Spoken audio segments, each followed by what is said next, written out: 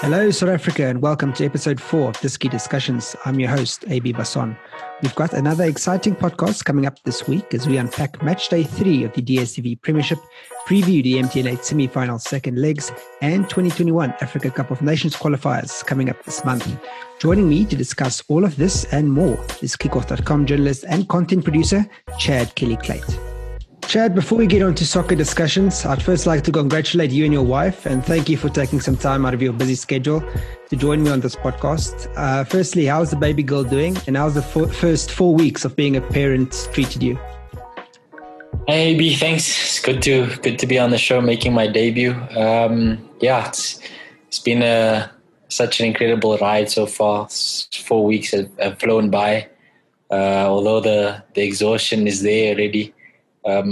But it's really been such a learning curve, having to take responsibility for a new life and just nurture and care for it and make sure everything's fine. It's been quite enlightening, and I definitely feel like I've already grown so much. I've matured as a person, as an individual, and just my whole perspective has already changed in these first 4 weeks. Have you been able to take some time off or have you just been working straight through? And how has it been juggling work and, a newborn at the same time? Look, it's difficult. As you know, our jobs, you don't really have working hours. So you have to try and squeeze in the little time you have and just spend it with the family. But I haven't really taken much time off. I try and use most of my weekend to spend with him when there's not games or press conferences that I'm going into. The whole COVID situation has actually been a blessing because I get to do everything from home. So attend press conferences, watch the games, everything is done at home in the comfort of my home and I'm close to the family. So it hasn't been that difficult. Just juggling it and trying to squeeze in that little bit of time I get between loading stories or doing research or conducting interviews and stuff is priceless. If we can rewind it back to when you were a young boy, you grew up in, I think, the Eastern Cape. Where did your journey in football start and your love for the game? Where does it come from? Where does it stem from? Back to Port Elizabeth, probably in about, I think, 98. I was 6 years old. The youngest, smallest kid in an under-9 team. As many would know, the club Dane came from Glenville Celtic.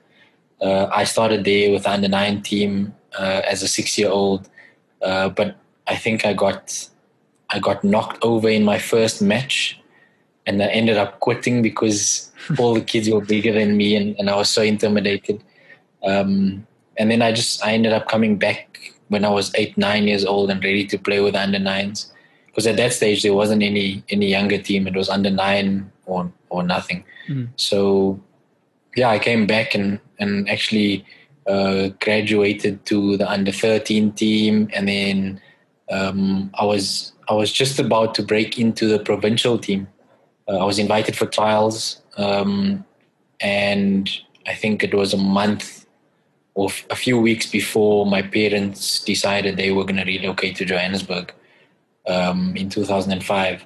So I ended up moving with them. I ended up not going for the trials because even if I made it, I wasn't going to be able to continue with them. So I didn't go for the trials. I was gutted.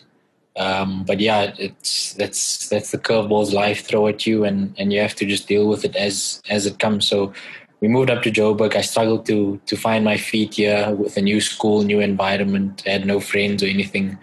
And my parents obviously didn't know many people either. So they moved up here mainly to support Dane because he was just starting his professional career.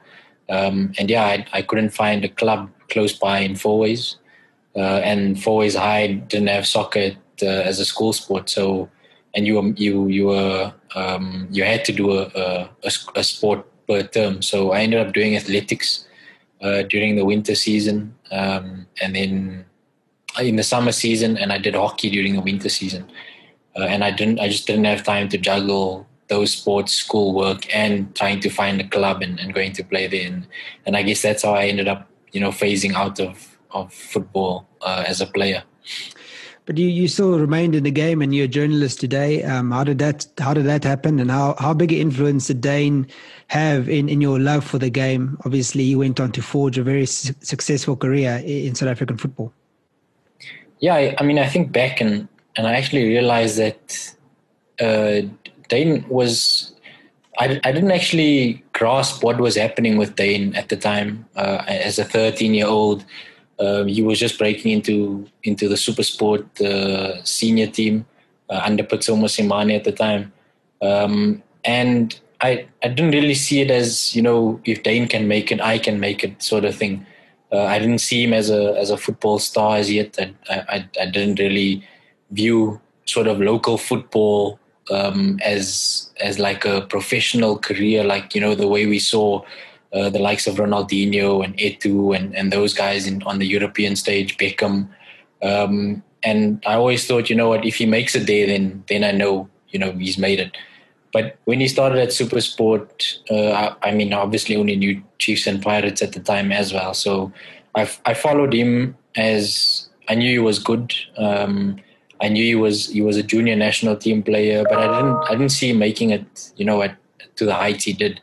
And for me, it was a case of, I mean, I didn't even realize the fame that came with it, because people were recognizing him in the street, but I didn't really take much note of it. And I just went about my schoolwork. My parents were very strict on with regards to me doing my schoolwork and completing school and stuff. And sport really wasn't even an option for me at the time. So hence I took it easy. I didn't think that not being able to play was a big issue. But I finished school. I was very passionate about athletics. I ran 100 meter, 200 meter, 400 meter, and I did quite well at high school. I went to UJ, studied sports development my first year, and I did athletics as well.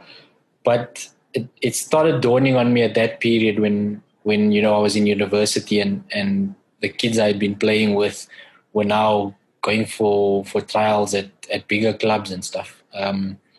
And I started feeling like, what, I should be a footballer as well. And it obviously affected all the regret that I didn't play for a club or anything like that started affecting me in terms of my studies. I wasn't passionate about it anymore. I stopped going to lectures at one stage, and I eventually dropped out of UJ after the first year. And then, because my parents were so strict about education, I was forced to go and study sports management at a technical college in Randburg, ETA. And that's when I just, they were more open to, like, lectures were, I think, from 9 till 12 or 1 o'clock.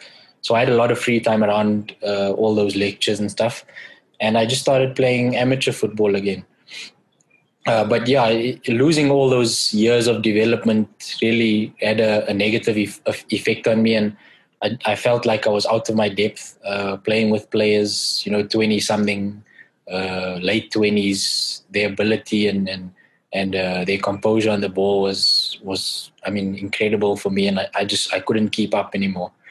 And I stopped playing. And in my second year of studying my diploma, I met Melissa Reddy, who was the deputy editor at Kickoff magazine at the time. Melissa actually also gave me my first job. Funny enough. Wow. Yeah, she's really paved the way for many of us. So Dane was obviously at Pirates at the time. This was in 2012. Dane had just joined Pirates in 2010. So that's when his profile also started, becoming big, and I started realizing, the whole what was happening around me in terms of him making it as a footballer. And I was obviously well acquainted with all the players at Pirates. I'd been going with Dane to training and all that. So I had quite a good relationship with all of them. They were all very friendly towards me. And at the time, Melissa didn't have a driver's license. So she needed Dane to take her to training for a cover interview she did with Benny, and I think it was Jali or Roy Mahamudsa. I'm not sure, I can't remember all the names, but I know the headline cover person was Benny.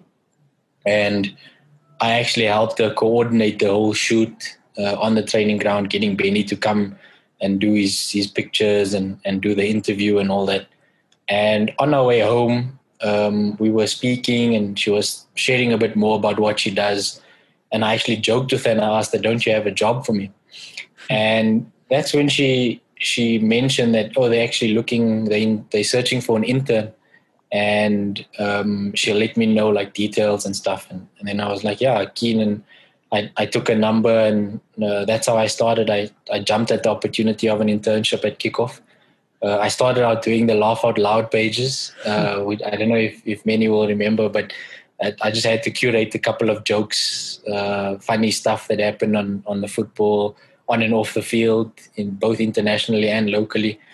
And my first research article was actually on Dane and the most decorated players, guys like Zlatan and all those. And I put a nice, I think it was a 200-word feature in the magazine. And I just grew from there, took on more work, started helping her more with interviews and cover shoots. And then I got signed on a short-term contract. I guess I did well because then I got a long-term contract, and I ended up dropping out of my diploma studies in the end because I felt like, you know what, I'm in this industry, I'm doing well, I'm earning money, and I felt like I was ready to, you know, step out on my own. I don't need a qualification, so. Yeah, I dropped out and I've been with Kickoff ever since. I haven't gone back to finish my studies. Every year I regret it and say, this year I want something under my belt. But yeah, you get so busy and caught up in everyday work that you don't really make time for anything else. So yeah, I've been in the industry for 8 years as a journalist now, content producer for Kickoff. And yeah, the experience and everything speaks for itself. Obviously, I've built a nice profile for myself and made inroads where I never thought I would actually. And yeah, just grateful for the journey and happy that I put my passion to work and actually made it work for me. Yeah, if we can maybe just talk about some of that work and maybe about football this season. A lot has been written about Kaizer Chiefs and their transition from Ernst Middendorp to Gavin Hunt. They've started the season very slowly. Obviously, they can't sign any players. Where do you think they fell short over the last few weeks of last season, and how can Gavin Hunt improve the squad of players that he's going to have to work with until the end of the season? Yeah, it's a very difficult one, AB. Obviously, the short pre-season, him having joined, just a few weeks before the new season, and the shortened pre-season due to COVID-19, obviously, all has its impact on the coach trying to instill his philosophy, and in the uncertainty around their ban while they awaited the outcome of the appeal with Kaz. So I think. In a nutshell, yes, they've got the same squad that almost won the league last season, and a lot of people have been complaining. A lot of Chiefs fans have been complaining that Gavin was meant to, be this messiah sort of coming to Chiefs with his reputation, but the results just haven't been forthcoming with the same players that Ernst Middendorp used to get results last season. But one major factor is that. Yes, Chiefs have the squad that finished second last season, but everyone else has strengthened. They lost 3-0 to Sundowns, a team that have made over 10 signings and top quality signings, 2 of them scoring on debut against Chiefs. And then the 3-0 against Orlando Pirates as well. A lot of new signings in that Pirates setup. So, yes, they've got a good team, but not being able to strengthen like others have done is obviously going to affect them. And so it's just going to take a little bit longer for them to find their rhythm. And I feel for Gavin not being able to add where he wanted to. He obviously had those the three players, Sifiso, Shanti, Nange and Peterson, training with him in the hopes that they could sign, but not being able to sign them as well. It threw a spanner in the works, because he would have probably been planning around the three of them joining as well. Yeah. So it's going to take a while, but it's really it's not cut and paste type of thing. You just take Middendorp's way of playing and use it again to get results. Gavin has a 3-year contract, and he's got to build something that's sustainable for him over the course of those 3 years. So it is going to take time, and really the Chiefs fans just need to be patient, and we all just need to see how he goes about, getting the best out of these players. He obviously doesn't have Samen Nurkovic at the moment as well, who's also the subject of lots of transfer speculation. So it's going to be tough, but if there's one thing we can count on is Gavin Hunt getting the best out of players that are sort of rejects almost. He's done it at Wits. He used sort of no-name players at SuperSport to win 3 titles back to back, and he's definitely got the pedigree to get players like Billiat firing again, players like Kambule, who arrived with a lot of expectation but hasn't quite reached it yet. I definitely think, given time, you can get a lot of players out of their shells and get them playing, a good brand of football again, rather than the one-dimensional style of play that they played under Middendorp last season, which, yes, got results, but is not sustainable. You touched on Kama Billiat there, and he's obviously been very disappointing in his time at Kaizer Chiefs. He showed glimpses of brilliance towards the end of last season. He scored some important goals for them. He was really unlucky against Chippa United the other night when they won on own goal. He could have scored 2 or 3, and he's missed quite a few big chances so far this season. What do you think needs to click for him, and how important is it for Chiefs going forward that a guy like him starts playing well, especially that, with the fact that they can't sign anyone until next year? Yeah, for sure. I mean, we all know Billiat's quality and what he's produced last season and in the start of this season. He's obviously miles away from who he is and what he can bring to Kaizer Chiefs. The thing with Kama is it's such a delicate situation, because yes, he has the ability and the pedigree to lead Chiefs' attack, but he's always been that sort of confidence player. We saw him under Giovanni Salinas. I mean, he was scoring week in, week out because he got all this praise, and he was Salinas bowing to him. Exactly. He was labeled the Messi of Chiefs by Salinas. So obviously now having to be a team player is making it difficult for him. You have to admire what Pitso did for him at Sundowns to get him firing, with the likes of Percy Tau, Keegan Dolly, and all the superstars they have at Sundowns. And now he's in a setup where everyone looks to him and all the expectation is on his shoulders. But he had a coach in Middendorp last season who wouldn't be treating anyone like superstars, and no one is bigger than the team. And then you have a Gavin Hunt now who is a motivational coach, but at the same time he's not gonna be bowing down to anyone.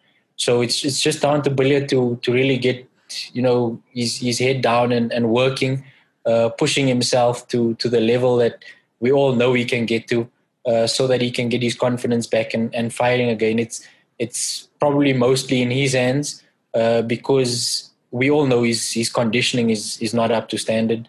Last season also didn't help him much because Chiefs played aerial balls, which required him to do off the ball running, but not much with the ball. And now he's playing a brand of football under Gavin, where he's required to take control of the game and be that spark in attack for Kaizer Chiefs. So he's going to need to get his fitness up so that he can track back and get forward, and be the sort of playmaker that we know he can be, while also scoring goals. And we saw against Chippa United, yes, he hit the post a couple of times in the recent matches as well. But it's just a matter of confidence. He took a shot from outside the box that didn't even go near the target towards the end of the match on Wednesday evening. So it's really, just to get his confidence up, and obviously his conditioning is another factor that Gavin Hunt will be working on. How much do you think they've missed Samu Nikovic? Obviously, Castro was part of the CBD, when Sundowns was so successful. He almost flies under the radar at Chiefs, but there should obviously be a lot of expectation on his shoulders as well, considering his quality. And how important will it be for Chiefs to get Nurkovic back, if he doesn't leave on a transfer? Yeah, that's. I think the transfer speculation takes this whole thing, to another level, because yes, he's important. Yes, he was important last season. But under Gavin, is he going to get the same opportunities with the style of play that Gavin wishes to play, which is mostly on the ground? It also asks questions of Nurkovic's character. Can he come out and perform with all the transfer speculation? He came with almost no reputation to Africa, to South Africa, and he quickly built up that reputation for himself to earn interest in the Gulf and in North Africa, as we've heard. So whether he can put that aside and actually perform is another conversation. And then secondly is obviously how he'll fit in, given Gavin's approach in the recent matches where we've seen Chiefs playing a more on the ground and combination play. We know he scored a lot of headers last season, profiting off those aerial balls. But can he play on the ground? Can he combine with his teammates on the ground and score as many goals with his feet as he did with his head last season? It's a big ask, but just his presence alone could also, bring back the camaraderie in the team. Knowing you have quality on the pitch, it takes a little bit of pressure off your teammates to try and make something happen. The likes of Manyama, the likes of Kama. Yeah. So his presence alone could actually lift the team again, knowing that they've got their top striker back. But yeah, it's all up to how he'll fit in with the new approach of Chiefs, and whether he can put the transfer speculation aside and perform on the pitch. Because if his intention is to leave, he signed himself in a 3-year deal, so he shouldn't have done so if his intention was to play one season in the PSL, get his profile out there, and then move abroad again. So he's contracted to Chiefs, and everyone expects him to return and come and do the goods on the pitch, regardless of the speculation out there. Then the opposition this weekend in the MTN 8 second leg, Orlando Pirates, their Soweto rivals. Obviously, our prayers go out to Joseph Zimbau and his family during what is a very difficult time for him. But back in South Africa, Pirates have started, quite solidly this season. They made a lot of signings, and it's been their intention to bring those signings straight into the fray. I mean, Hlatshwayo was handed the captain's armband straight away. Have you been surprised by their approach in how they've integrated their new players? Look, it's with Pirates, it's also sort of a honeymoon phase of sorts. I remember Zimbauers didn't have a preseason last season, coming in December and taking over from Rolandi. So, that extra few weeks to work with the team takes us back to when he just arrived at Pirates, winning going those 10 games unbeaten. I think it was 10 or close to 15 even. And now he's got a bunch of new signings, quality signings, I might add. And it's for him to, sort of mix and match and see how things go. The issues will come when game time becomes an issue now, because some players are not getting the minutes they would have hoped for, whether they were there last season or they knew this season. And Zimbauer's policies has always been to rotate, giving players a chance to prove themselves.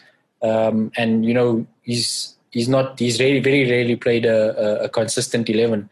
And we've seen it now with Fadlu as well. A couple of changes after taking the interim reins in Zimbauer's absence.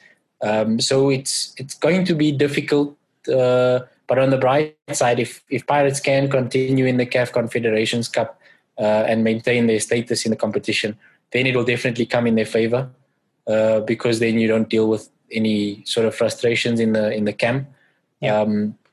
But if they don't do well in the MTN 8 by winning the MTN 8 and then obviously advancing in the CAF Confederation Cup, they will have quite a headache in terms of keeping everyone happy in the camp, because they've got quite a big squad at the moment, and it's not small players, it's not youngsters that have come through.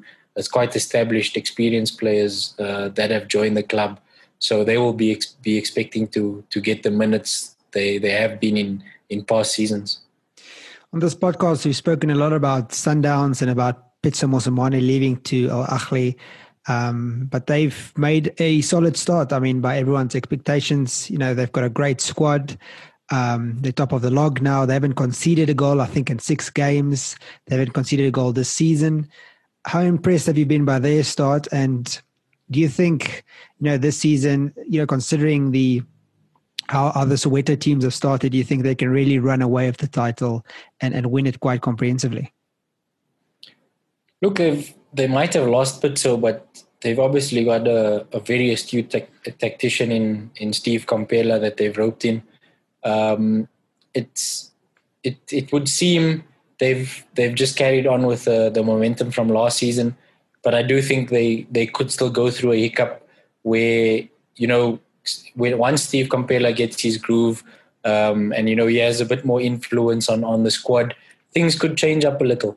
And I wouldn't be jumping at the gun to say, yes, Sundowns are favourites. Yes, they beat the Chiefs 3-0, and they beat Cape Town City 2-0, but they showed sort of signs of stuttering already against newcomers TTM. I know it could have been a banana peel situation where the newcomers you sort of underestimate them and then you end up losing. But they really didn't show the sort of the Sundowns we know under Pitso. It was similar to how they performed when they just started in the bubble. Perhaps it was the quick turnaround of games that might have affected them, but at the end of the day, they've also got quite a big squad with a lot of signings. And though Kermit and Shalulile have already, shot out the blocks, they're still going to find their feet and to get to know the combinations. I mean, George Maluleka coming in, they've got Jali already showing signs of form early on, the type of form he showed in the bubble.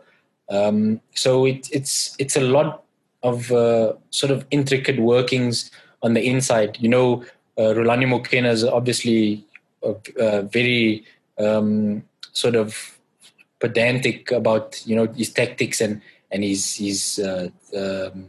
strategies and stuff. So once they sort of, and I'm sure they are going to change things up from what Pitso was doing, because in one way Pitso would have had the final say, and now they don't have that sort of leadership where they've got that leader that has the final say and says, okay, this is how we're going to do it. Now it's sort of a three-pronged co-coaches structure where each one possibly has equal say, and they might deviate from what they used to. So I definitely feel, yes, they could be riding on some momentum at the moment, but they are going to become, sort of speed bumps along the way. And it'll be interesting to see how they navigate around those in terms of their selection as well, keeping players that are on form while also offering opportunities to the new signings and younger players that have come through in recent times. So how they work is obviously going to depend a lot on whether they also stay in the CAF Champions League this season. And not having the Telkom knockout, already they've out to the MTN 8 and not getting silverware there. So it's going to be a long road for them, fighting for the league, which only ends in May, the Champions League, which also probably ends May, June, and then the Nedbank Cup, which only comes much later in the season. So this marathon style is really going to take away from the intentions of continuing with that momentum of winning silverware. Just before we get into Bafana, just your predictions for the MTN 8 semi-final second legs this weekend. Do you see an upset happening? Obviously, SuperSport Celtic is still deadlocked at 1-1, but in Pirates take a huge lead into this weekend. Do you see any chance for Chiefs? Can they turn it around? And SuperSport going to Bloemfontein, do you feel that they can? I mean, they've experts in this competition and now to win it. So do you think it will be them that progress with Pirates? Look, interesting you say progress with Pirates. I don't think you can write Chiefs off at all at the moment. There's definitely, we've seen this, how funny football can be. Pirates have their own issues that they're contending with. Obviously losing Joe Zinbauer while he's back in Germany is obviously gonna have an effect on them, because Fadlu is basically the only coach on the bench now. Yes, Darren Wilken is a qualified coach and he's more known to be an analyst for the club. But whether the relationship will sort of dictate how things will be done on Saturday is also another thing we'll look forward to, because you never know. Fadlu might be seeing this as an opportunity to also stake his claim, having been a head coach at Maritzburg United. He might just want to change some things, knowing with a 3-0 cushion that he has some room to play around with. But at the same time, if Chiefs score first on Saturday, the whole complexion of the game could change, and I don't see why they can't pull 3 goals back and turn the tie on its head. So I definitely won't write Chiefs off completely. Yes, they've been struggling for goals, but it's just a matter of time and a matter of luck before they find the back of the net and the floodgates possibly open. So that one's very exciting on Sunday. But yeah, whether SuperSport or Celtic goes to the final, that's also another tight game. I mean, that 1-1 draw was end-to-end stuff. Both sides, obviously SuperSport having won the MTN 8 last year, and then Celtic playing in the Nedbank Cup final. Both sides have the pedigree of going all the way to the final this time around. They aren't new to this. So it's going to be a highly tactical battle between John Maduka and Caetano Tembo. But ultimately, I think SuperSport's history of pipping these games and making it to a final by hook or by crook, I think they definitely have the experience to sort of pip Celtic. Although I do think it might go to penalties with another 1-1 draw on Saturday. And then, we're all hoping for an exciting end to the weekend in the Soweto derby. No one likes a dull derby and not having anything to play for. So if Pirates do run away with it, it's obviously going to be a very boring game. But hopefully we see Chiefs come back and I dare say this, but I think Chiefs have a chance of going through to the final as well. It's a big call. We'll hold you on your word there, Chad. And just lastly, Bafana, it's now been confirmed that both qualifiers will be played in South Africa against Sao Tome and Principe. Obviously, the birthplace of Wolves head coach Nuno Espirito Santo, for those who don't know. I do. Well, fact of the day. The first game we played in Durban and then Port Elizabeth, place that you know very well, Chad. What do you think? I mean, it's very difficult for Bafana, a very unknown team, unknown entity, very small nation. It will be expected of us to really, to thump them. But we've been in this situation before where we struggle against small teams. What do you make of Molefe Nseki's team? And do you think it will be an easy 6 points for us? Look, it's obviously, we know Bafana have slipped up before, and we've sort of gotten used to them not delivering on expectations. But I think this should really be a cut and dry thing. Sao Tome is not well ranked. They've got nearly no history in terms of their quality or their pedigree on the international stage. So the fact that both legs are going to be played on home soil for Bafana should count massively in their favor. Had it been a case of fans being allowed in the stadium, I do think it would have been a different scenario, because we've seen Bafana choke in front of a home crowd so many times. But the fact that it's behind closed doors obviously plays in their favor big time, and on home soil as well. So I don't see us slipping up in any way. Some surprise selections in Molefi's camp, but nothing we haven't seen before. I mean, we've seen some surprise selections before, but in this case, I don't see that sort of hampering the team. I think the lineup should still be solid, and we should still see a strong Bafana team against Sao Tome. So if we can get our goal difference up as well, having lost to Ghana in the opening round of fixtures, this is definitely an opportunity for us to make up ground and put ourselves in a good position ahead of the final two fixtures of the qualification campaign, so that we can wrap it up and march on straight to AFCON in 2022. Well, Chad, thanks. We appreciate your insights and your knowledge in the game. Good luck with work and juggling nappies and all that comes with having a new baby. Thanks for joining us, and good luck. And hopefully we can see a lot of exciting soccer in the next few weeks. Yes, thanks so much, AB. Was always good, coming together and having these football chats and sharing our knowledge. But it's a very exciting time.